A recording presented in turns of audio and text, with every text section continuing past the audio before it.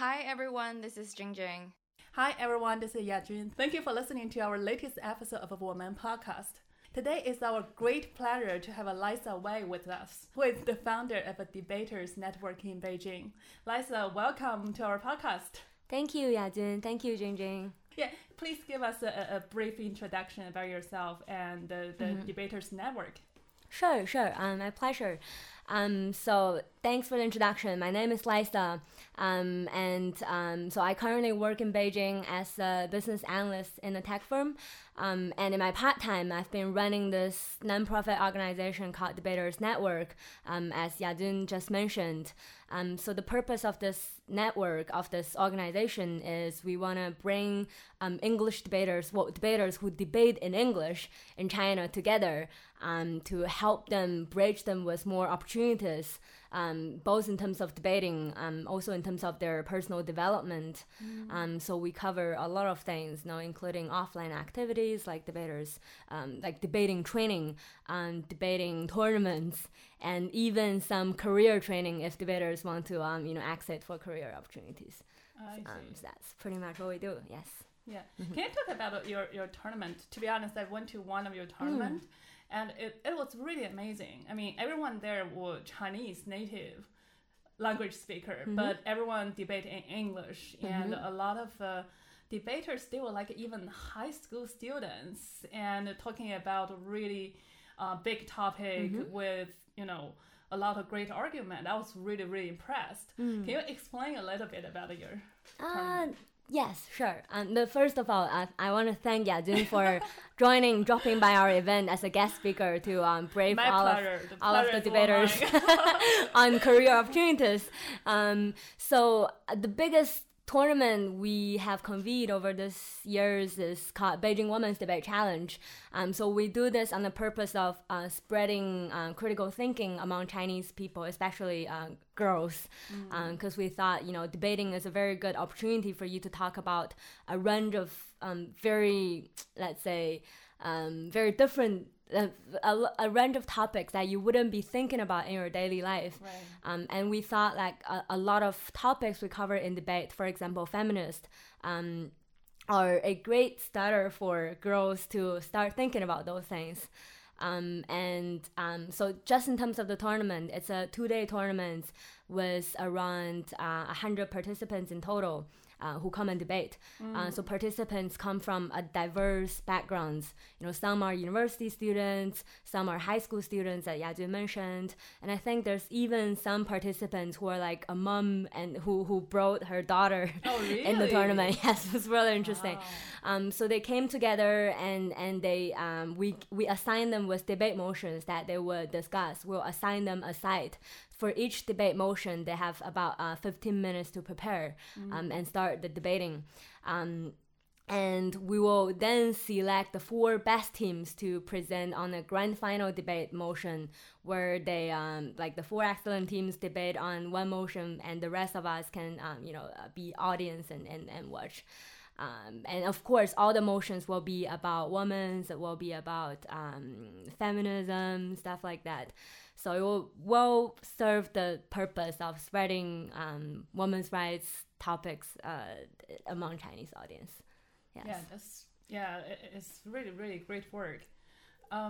So can you share a little bit, for example, like for this year's tournament, any interesting topic or any candidate who did a really good job? Okay.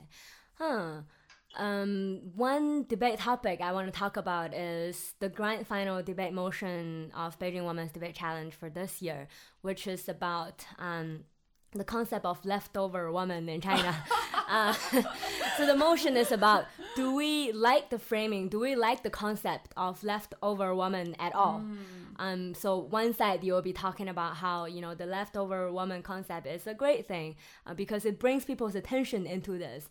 People start to discuss this as a social phenomenon, whether it's good or bad. And in fact, because of this framing, although it doesn't sound that good, right? And then people, like a lot of people from overseas, they start to get to know, there's such a bunch of great Chinese women who are doing so great in their life. And because of the society's, stereotypes, they couldn't live up to the best of their lives.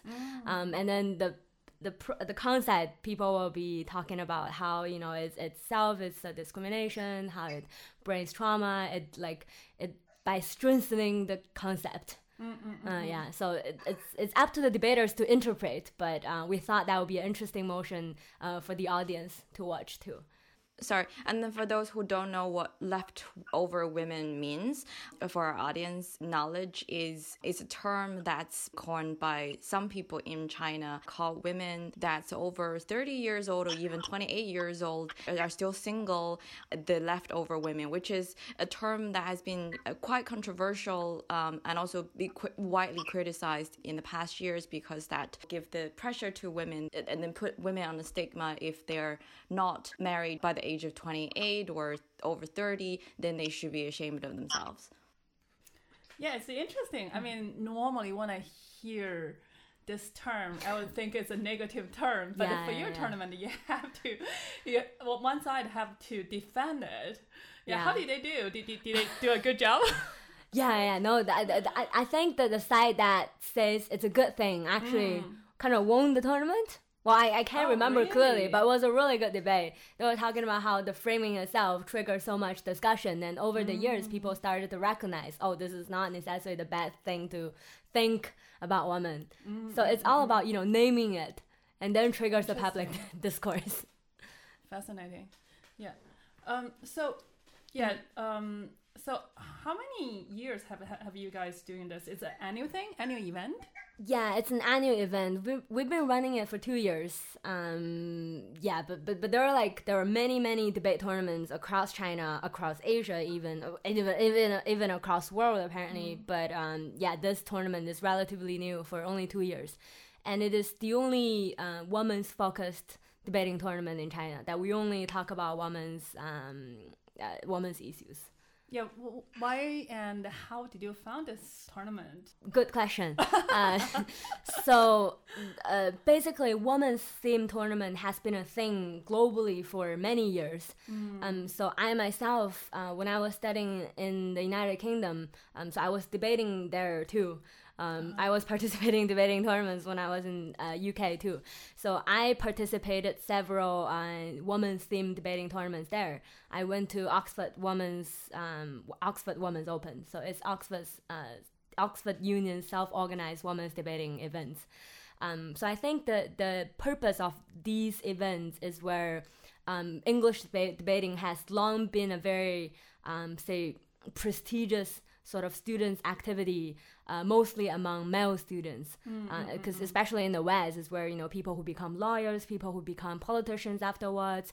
So many men are doing extremely great in there, and women are doing, I'd say, in a couple of decades ago, it wasn't that great, right? So those tournaments were created to increase and encourage female participation in the debating circuit. So I did that in UK. And then interestingly, in 2017, one of my really good friends, and I met her in debating too. She's Indian, so she founded Indian Women's Debating Championship in India. And then she invited me as an adjudicator there. So it was a really, really fascinating experience, especially when it contrasts to the experience I had in UK. Because, you know, like when British women are really independent, they do really well in debating, and then they're pushing for something that, you know, like stronger political participation and stuff like that. It really stunned me how in India it's very different. So far as I know, you know, my friends were saying how it's even difficult for some female debaters to participate their English debating club in their university, because sometimes guys will be like, oh, hey, we don't want to team up with women. And sometimes the university does not want to allocate funding for women to participate in international tournaments. So with those, my friend decided that, might as well unite all the women debaters across India. And then she also got some sponsorship money from the company she works. So it's really, really impactful. So after I participated that, I came back to China and be like, why don't we do something similar? And there it goes. Wow, so that's really amazing. You founded this tournament and also Debaters Network. Have you seen any difference between say the debate in China with the debate you participated in UK and the one that you observed in India. I guess in China we are more open. Women has more rights relatively. Yeah, compared to India. Of course, yes. Yeah, exactly. Any major difference?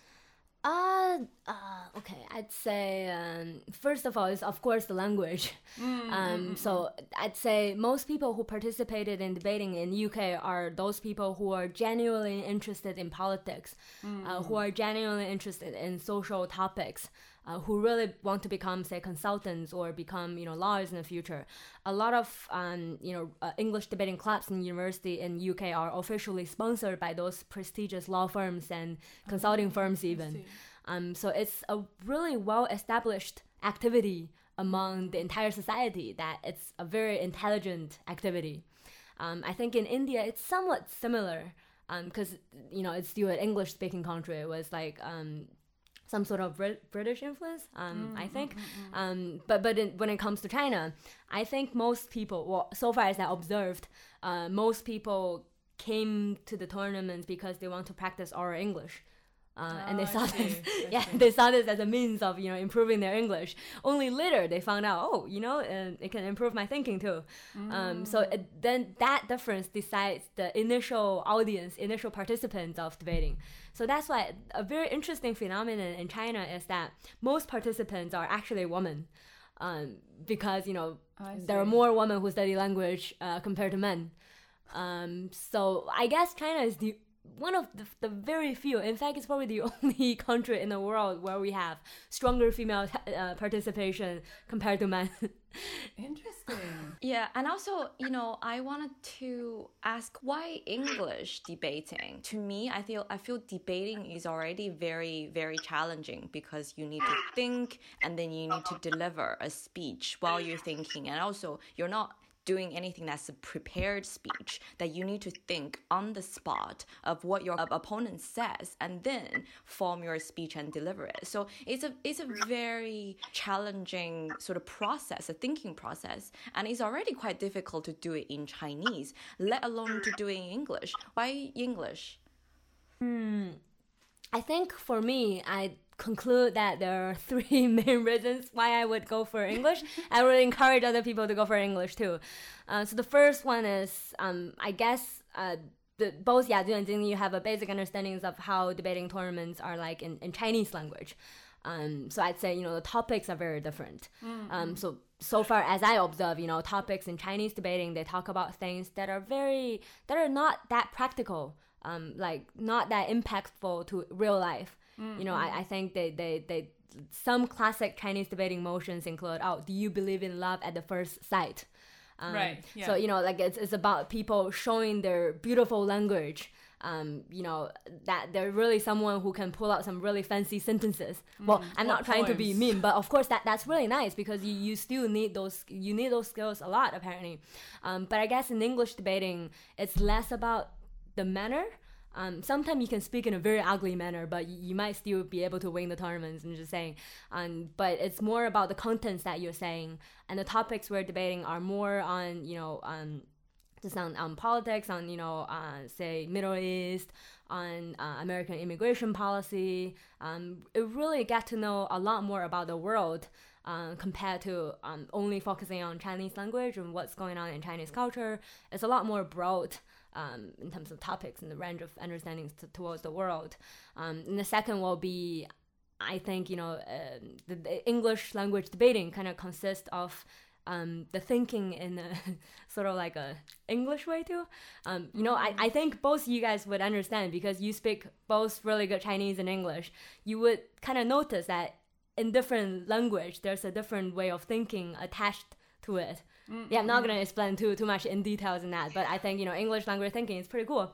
No, it's just different. I'm not saying anything is better, but I'm just saying it's very different and you want to experience very differently. I'd say in different contexts, different language works better. And I like English used in debating. And thirdly will be I really like the fact that English debating you get to be exposed with the most diverse audience. because if you debate in Chinese, you only get to debate with Chinese-speaking people. But if you debate in English, I have participated debating tournaments across the world. I've been going to, I guess, 20, 30 different countries for debating tournaments. And it's just really interesting. I've been to Russia for debating with Russian students. I've been to Istanbul for debating with Turkish students from Turkey. So it's really, really diverse because English is something that everyone, students from across the world, will be able to speak. So, yeah. Wow. You can kind of cut what I said. It's a little bit too long, but... No, it's not too long. Actually, I want to go even deeper on what you mentioned that. I think it's very interesting. So when we speak certain language, when we try to think in a certain way, the logic is very different. It took me a long time to adjust my thinking and the way of speaking when I speak a different language too. And also realize that when I speak English, I should focus more try to adapt it to the English way. I mean, even today, my husband still laughs at me when I speak to him because for a long time I follow the Chinese way. When I tell a story, I want to tell the story from the beginning, which will take 20 minutes to get. That drives him mad. And so with his training right now, I learned that if I want to speak to him and tell him something, I have to give him the result first and then explain the background, which is super helpful for my profession. Right. Because when we try to give a suggestion to clients, we need to tell them exactly first, what our suggestion is, and then give our background thinking, our rationale, all of that. Which is really helpful. Use different language to speak, use different language to think. And see, I'm not trying to say which way of thinking is better, but I'm just saying it gives you very different perspectives and angles. Totally. Yeah, I actually have some really fun example. I'm not sure if it's relevant, but speaking of language that is attached with very strong cultural influence, I'd say Japanese is a very distinct example. No, because I've had some really good Japanese friends, and I realize, sometimes it's really not about the language. They speak really good English sometimes. Some of them speak really good English, but I've noticed this thing that if I hang out with two Japanese friends and then I'm the only Chinese person, the two Japanese people, when they speak to me, they speak really good English, but when they speak to each other, they have to speak Japanese, and then when they speak Japanese, it turns out that it's a very different person speaking there. I noticed that too. I feel like not only Japanese. I feel like a lot of people around me, for example, like a lot of foreigners, some foreigners, some foreign friends I have, when they speak their own language, it's one personality, but when they speak Chinese, it's totally different. They suddenly become softer, more gentle. I don't know. It just feels that way. Oh, I have a really funny story to tell. I have this middle school friend. So he studied in the States for quite a few years. And then the other time she dropped by in Beijing, we had a drink. So we've been talking in Chinese. And he's always been that really, really shy, really modest boy, really nice to people. And then the other friend just joined the table. He's Canadian, so he speaks English. And then my friend was, time to switch in English. And he suddenly speaks like a completely different person. He's like somebody from the hood in LA. So he speaks in this very, I don't understand so much about that culture, but it's like a hip-hop man or something. Oh, really? So it's very different. Completely different personality. Not modest anymore, not shy anymore. Very, that's funny. Very different. One thing I noticed when it's very interesting that I can only curse in English. I cannot curse in Chinese. Oh, really? Yeah, I just cannot say, TMD in Chinese. But I have no problem saying F word, S word, I curse so fluent, it's really scared our grandma-in-law. Oh my God. So I feel really bad for the 80-year-old older lady because, seeing this Chinese girl just curse with a lot of F word in front of her. I think it's always easier to curse in a second language because I feel like you just don't feel it means that much. And also I feel like it's more common for people in normal life swear, and also using swear words even as an adjective to illustrate how happy or angry or depressed or upset that this person is. Whereas for in Chinese language context, that we associate with swearing to a certain type of people in a certain type of situation, it's not very widely used, I would say. For example, you would say, oh, this is something, you can cut this out later. Like, this is so fucking good, right? But it's actually not a really swear word. It becomes like an adjective. But if you say like, 这个真他妈的好, and then it kind of like have a completely different feeling to it. Yeah, totally. Yeah, agreed. Yeah. Well, I wanted to... We should keep it. We shouldn't cut it. I think when you said that, it's awesome. Oh, it's really nice. I mean, for all this time, I hear Jingjing swear in Chinese. That's really cool. I did. I wanted to come back to the debate topic. What I always wanted to ask you this, Lysa. We grew up in a way where Chinese students have always been asked to obey the orders and then to learn and believe what's been written on the textbook. And I think depending on your teacher and depending on your education, I would say a lot of Chinese students brought up not getting used to the idea of critical thinking or challenging. Very different from debating, where the essence of it is to challenge and also to use critical thinking, independent thinking, generate your thoughts around a particular issue. How do you see the debates help you to develop your critical thinking, and how did you even discover that this is something that you wanted to do? Because challenge people in speech is actually not a very natural thing for Chinese people to do.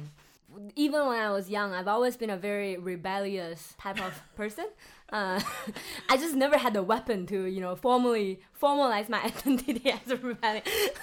Or that's how people see me as a rebellion, because I'm probably the only person that's, I want to do this. There's no reason. I'm not going to obey this was without any reason. So like I used to be kind of ashamed of it. Like my mom always tell me, oh my god, like why can't you just be like other girls and boys that listen to your mom or teacher, right? It used to be something that I'm kind of ashamed of. But then when I entered college, so I did university in Beijing Language and Culture University, where I studied language. So it's like a natural thing for me to engage in some other English-speaking activities. So I was a volunteer. I was recruited as a volunteer to one of the debating tournaments that was convened in my school. It's called China-British Parliamentary Debating Championship. So I was legit just like a random volunteer in the tournament. I pick people up from the airport. Yeah. And so then by that chance, I observed several debate rounds just standing there. Then it really stunned me, because just because of how intelligent people look and how intelligent people sound and how incredible the evidence they use to support their argument. I'm like, wow, I've never seen anyone with that, they could easily pull out examples from Middle East. They could easily pull out example from Israel. That's crazy. There's quite a few debaters on the stage. They're foreigners. They're not even Chinese. I think they're Singaporeans in Beijing. Yes. And there's this Chinese girl that really stunned me, because I think she looks really Chinese. She's studying in a Chinese university too. And then she's just really brave. She's like standing up against any single argument that is coming from the opposite side. She looks even a little bit rude from a conventional standard. But I think her figure just really stunned me on how, how confident a woman can look. And how smart she can look at the same time.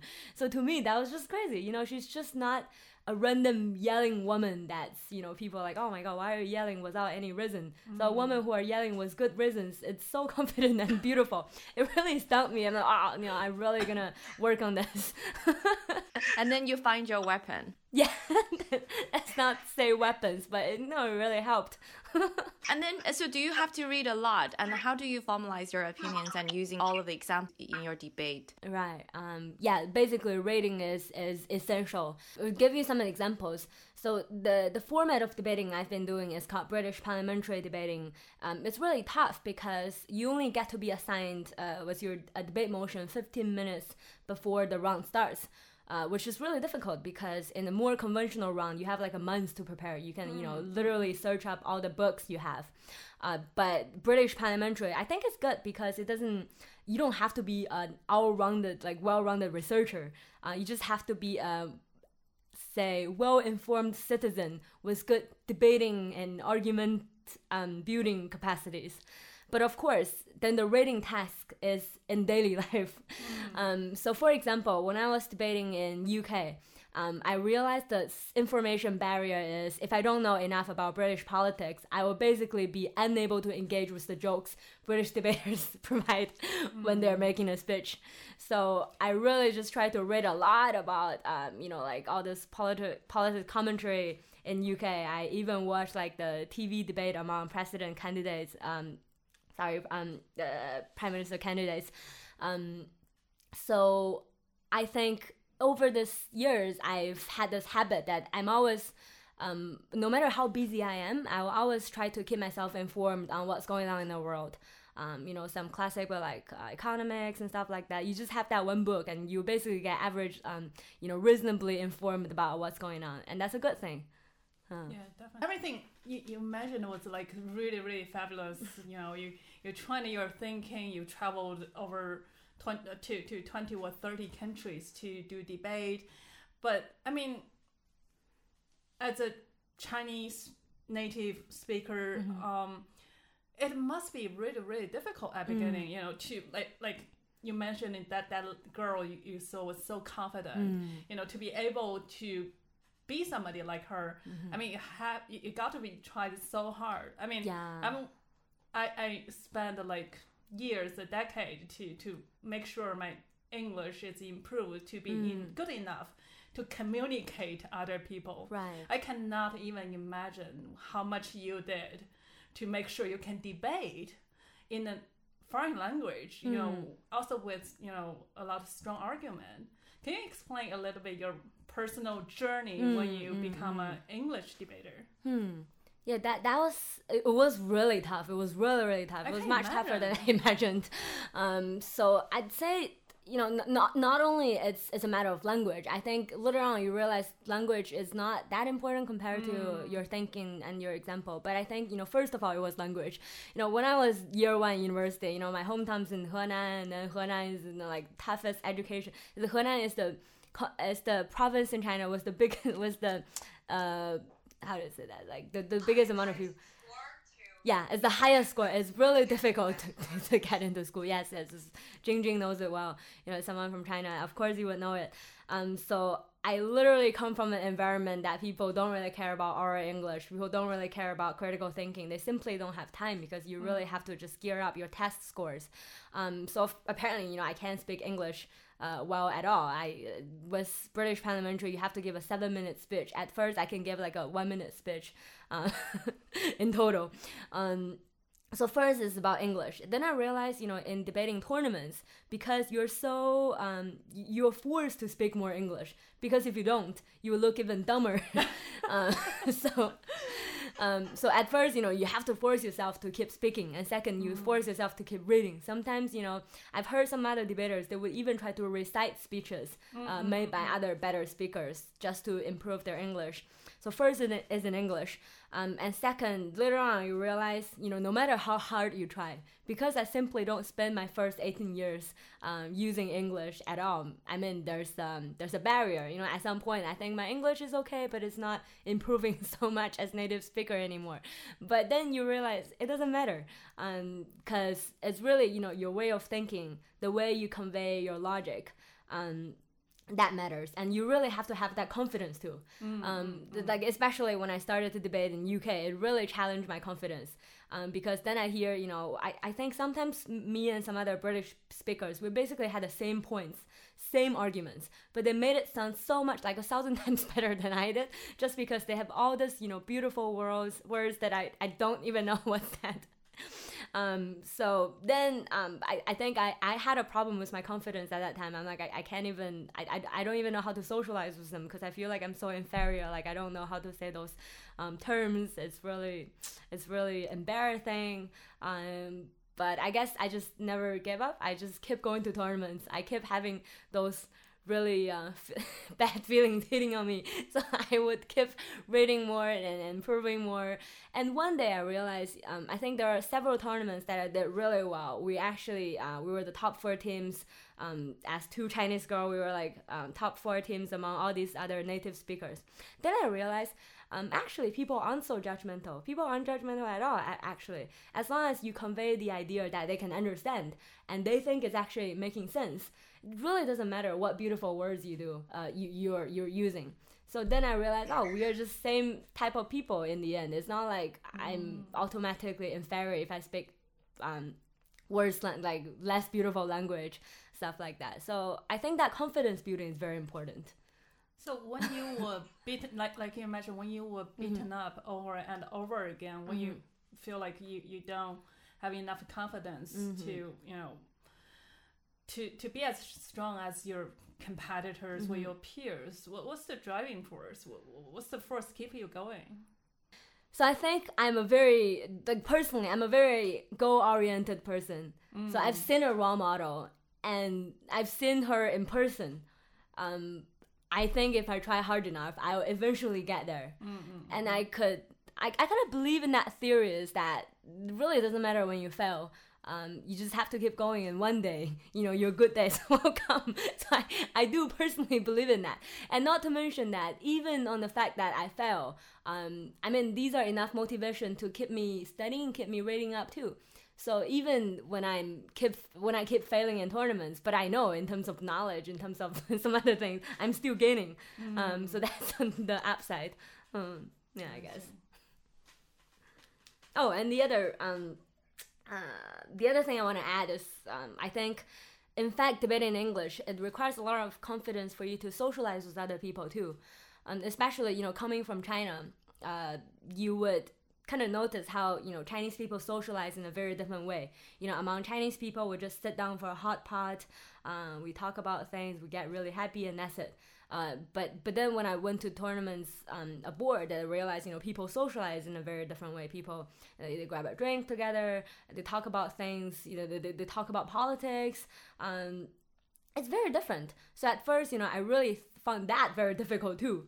But gradually, when I realized when I interact with them more, I realize, we are basically, they're normal human beings too. If they can do that, I can do that too. So right, I guess that socialization, interactions I had with other debaters kind of made me think that I'm not that different from them. I just have to be more confident and speak up what I thought. Yeah, totally. It took me years to be comfortable at those kind of parties. Yeah, totally agree with you. I remember I went to the first party hosted by a lot of foreigners, and back then I guess my English wasn't very good. So, and I also didn't know what to say to them. Yeah. Everyone was like holding a glass of wine and walking around and meeting with people. That was really, really hard. Yeah. It took me years to overcome that difficulties and try to learn, how to engage with strangers, how to, meet people in public. I also remember my terrifying year when I was the first year in the university in the UK. Even though that I've got like really high outscore, it gave me a lot of confidence because I feel like, my English is so good and I've learned English for years and I've got high score, and now like I've go to this university. And then I realized one day after school that we gather around with classmates, and then they were all talking about stuff which I have no idea what they're talking about. And also they have very heavy heavy Northern Yorkshire accent because I studied in North Yorkshire. And I was like, oh my God, I feel like I don't even understand English. And then later on, I realized they're talking about the things that happen in their daily life. They're talking about the show that they watched last night. They're talking about the news. And it's very, very daily. And if you're not having that context, it's really difficult for you to understand, also with the heavy accent. I was like, okay, I need to blend in. My English is not that great because my oral English is not be able to keep up with the pace of their speaking. So I was like, okay, so first thing I need to know what they're talking about. And then second of all, I need to improve my oral English. So the first thing I did was I went out and buy a TV. So I start to watch all the channels, and so like the next day, if they're talking about a show that they watched last night, I can just say that, oh, I watched that as well. And then that opens the opportunity for me to join the conversation. Because if you're not even know what they're talking about, you can't just stand there and listen. That would be really, really weird. So that was my embarrassing experience. Oh, that's not embarrassing at all. No, in fact, I think that's like a good methodology you should put up. You should really help inspire other people too.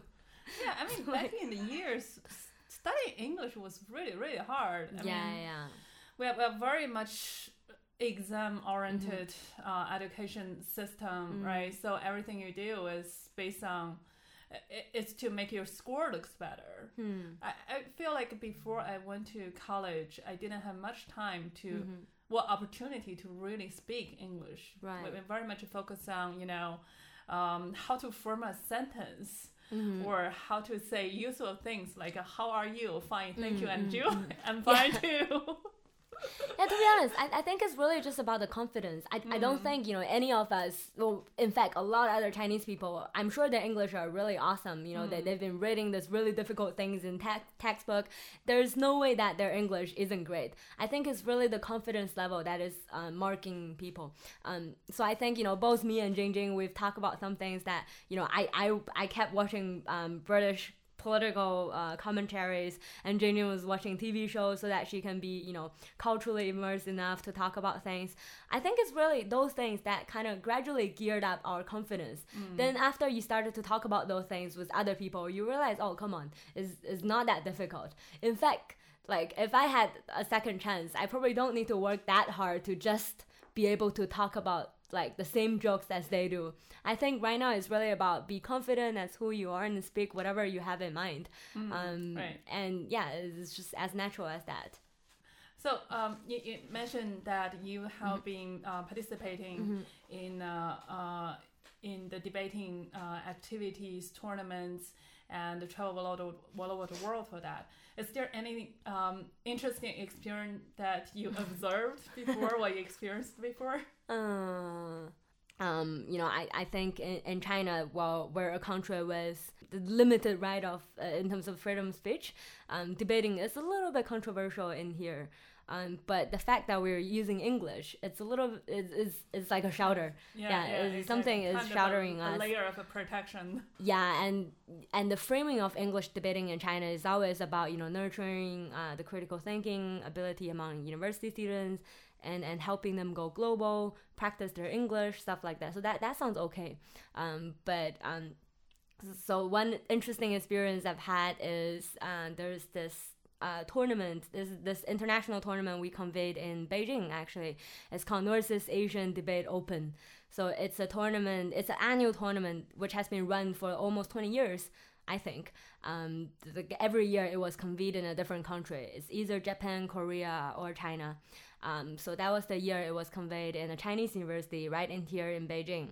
And then I was part of the chief adjudicators team, where we are a team of 5-6 people from different countries, and we come up with debate motions, debate topics for debaters together. And in my team, there was this Singaporean friend, which is actually a very good friend of mine.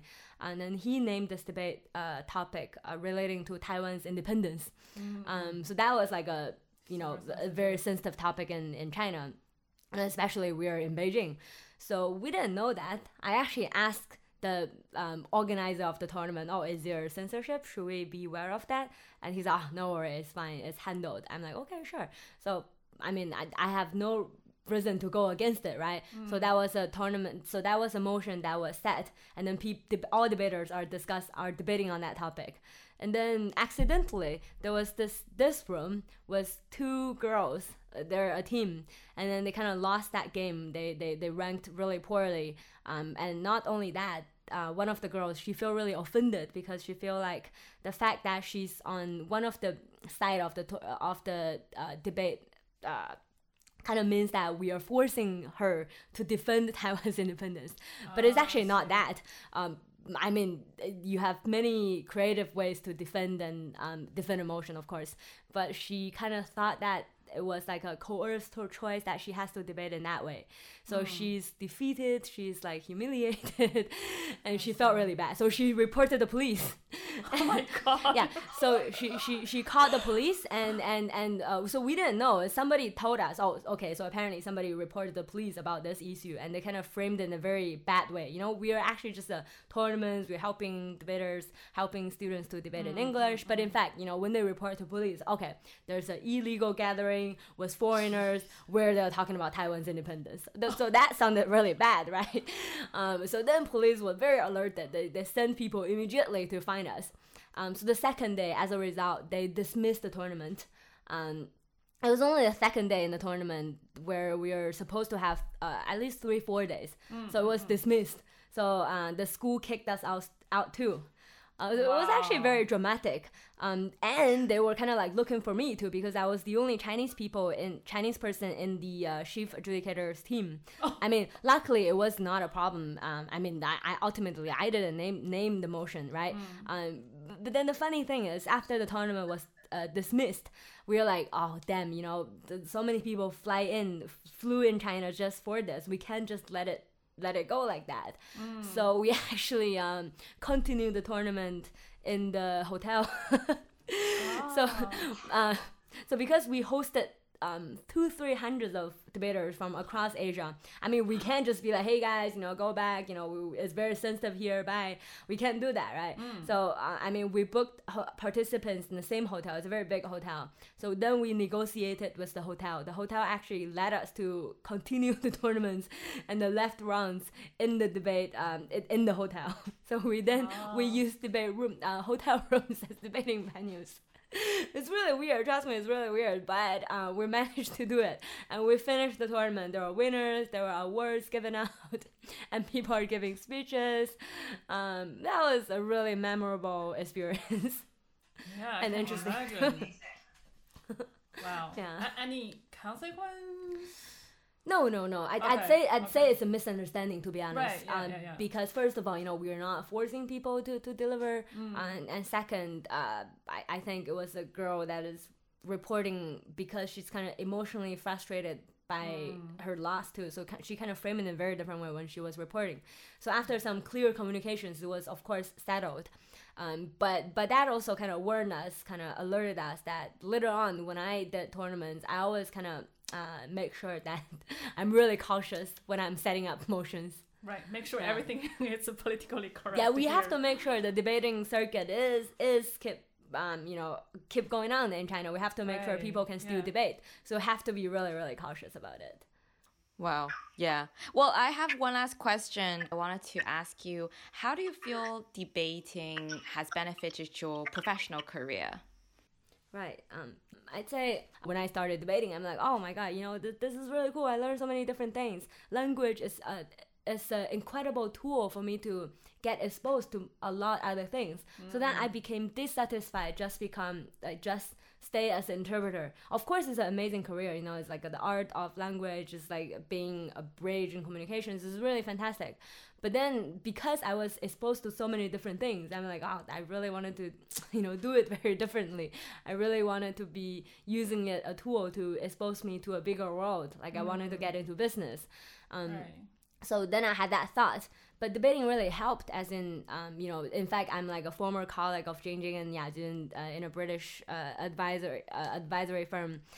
So it actually helped me to get that job, because debating helped me to perform relatively well in interviews. That's number one.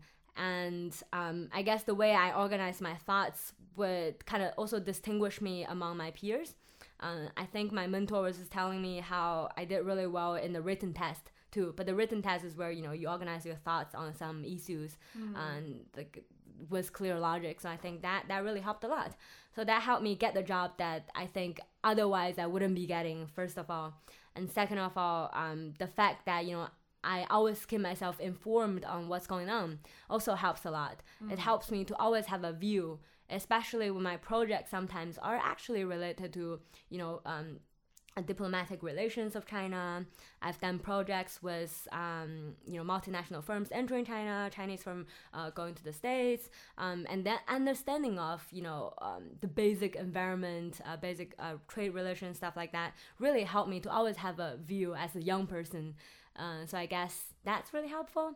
And lastly will be, in meetings when you are able to, as a young person, kind of organize your thoughts confidently in a logical manner. That really differentiates you too.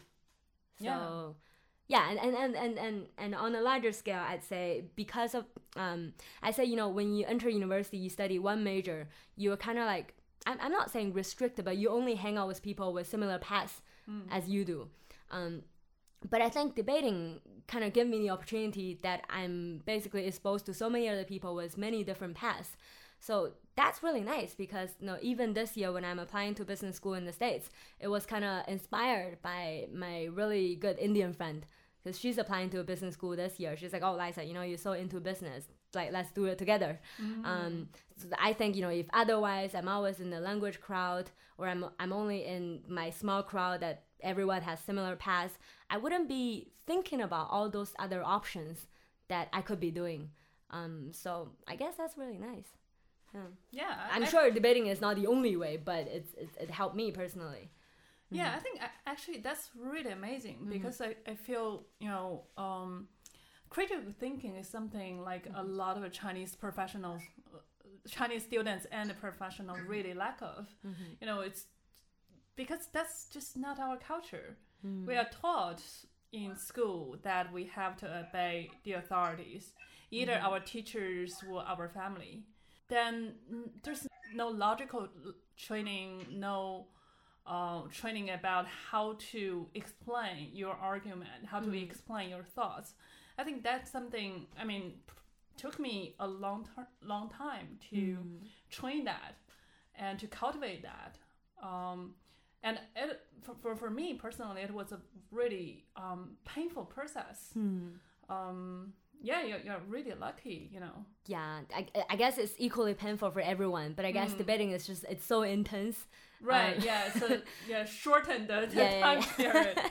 For me, it took me many years to gradually realize that I really need to get that kind of skill to make sure I can keep ahead in the professional world. Yeah, so I guess that's why because I really believe in how debating has changed my life. So I am very committed to, even when I'm working, I'm very committed to keep spreading this value to other people if possible. I'm taking up some training courses in some universities in Beijing, so that I could be there and tell them, okay, you want to do very different things and you want to experience very different things. You should start debating. You should start to think very differently. So I guess it's a good thing that the organization right now I'm doing is I'm hoping to keep running it. Not saying forever, but maybe have the continuity even when I'm out of China. So to really help more Chinese people get exposed to this opportunity and become someone who can think critically and get a greater exposure than they originally have. Yes. Great work. Thanks. Well, thank you so much, Lysa, for sharing your amazing experience with us, and thank you for joining the show. Thanks. No, but my honor, really. Yeah, thank you for sharing the story and continue the great work. I think a lot of students or even professionals in China really need this kind of environment to cultivate their critical thinking, their logical skill, and of course their English.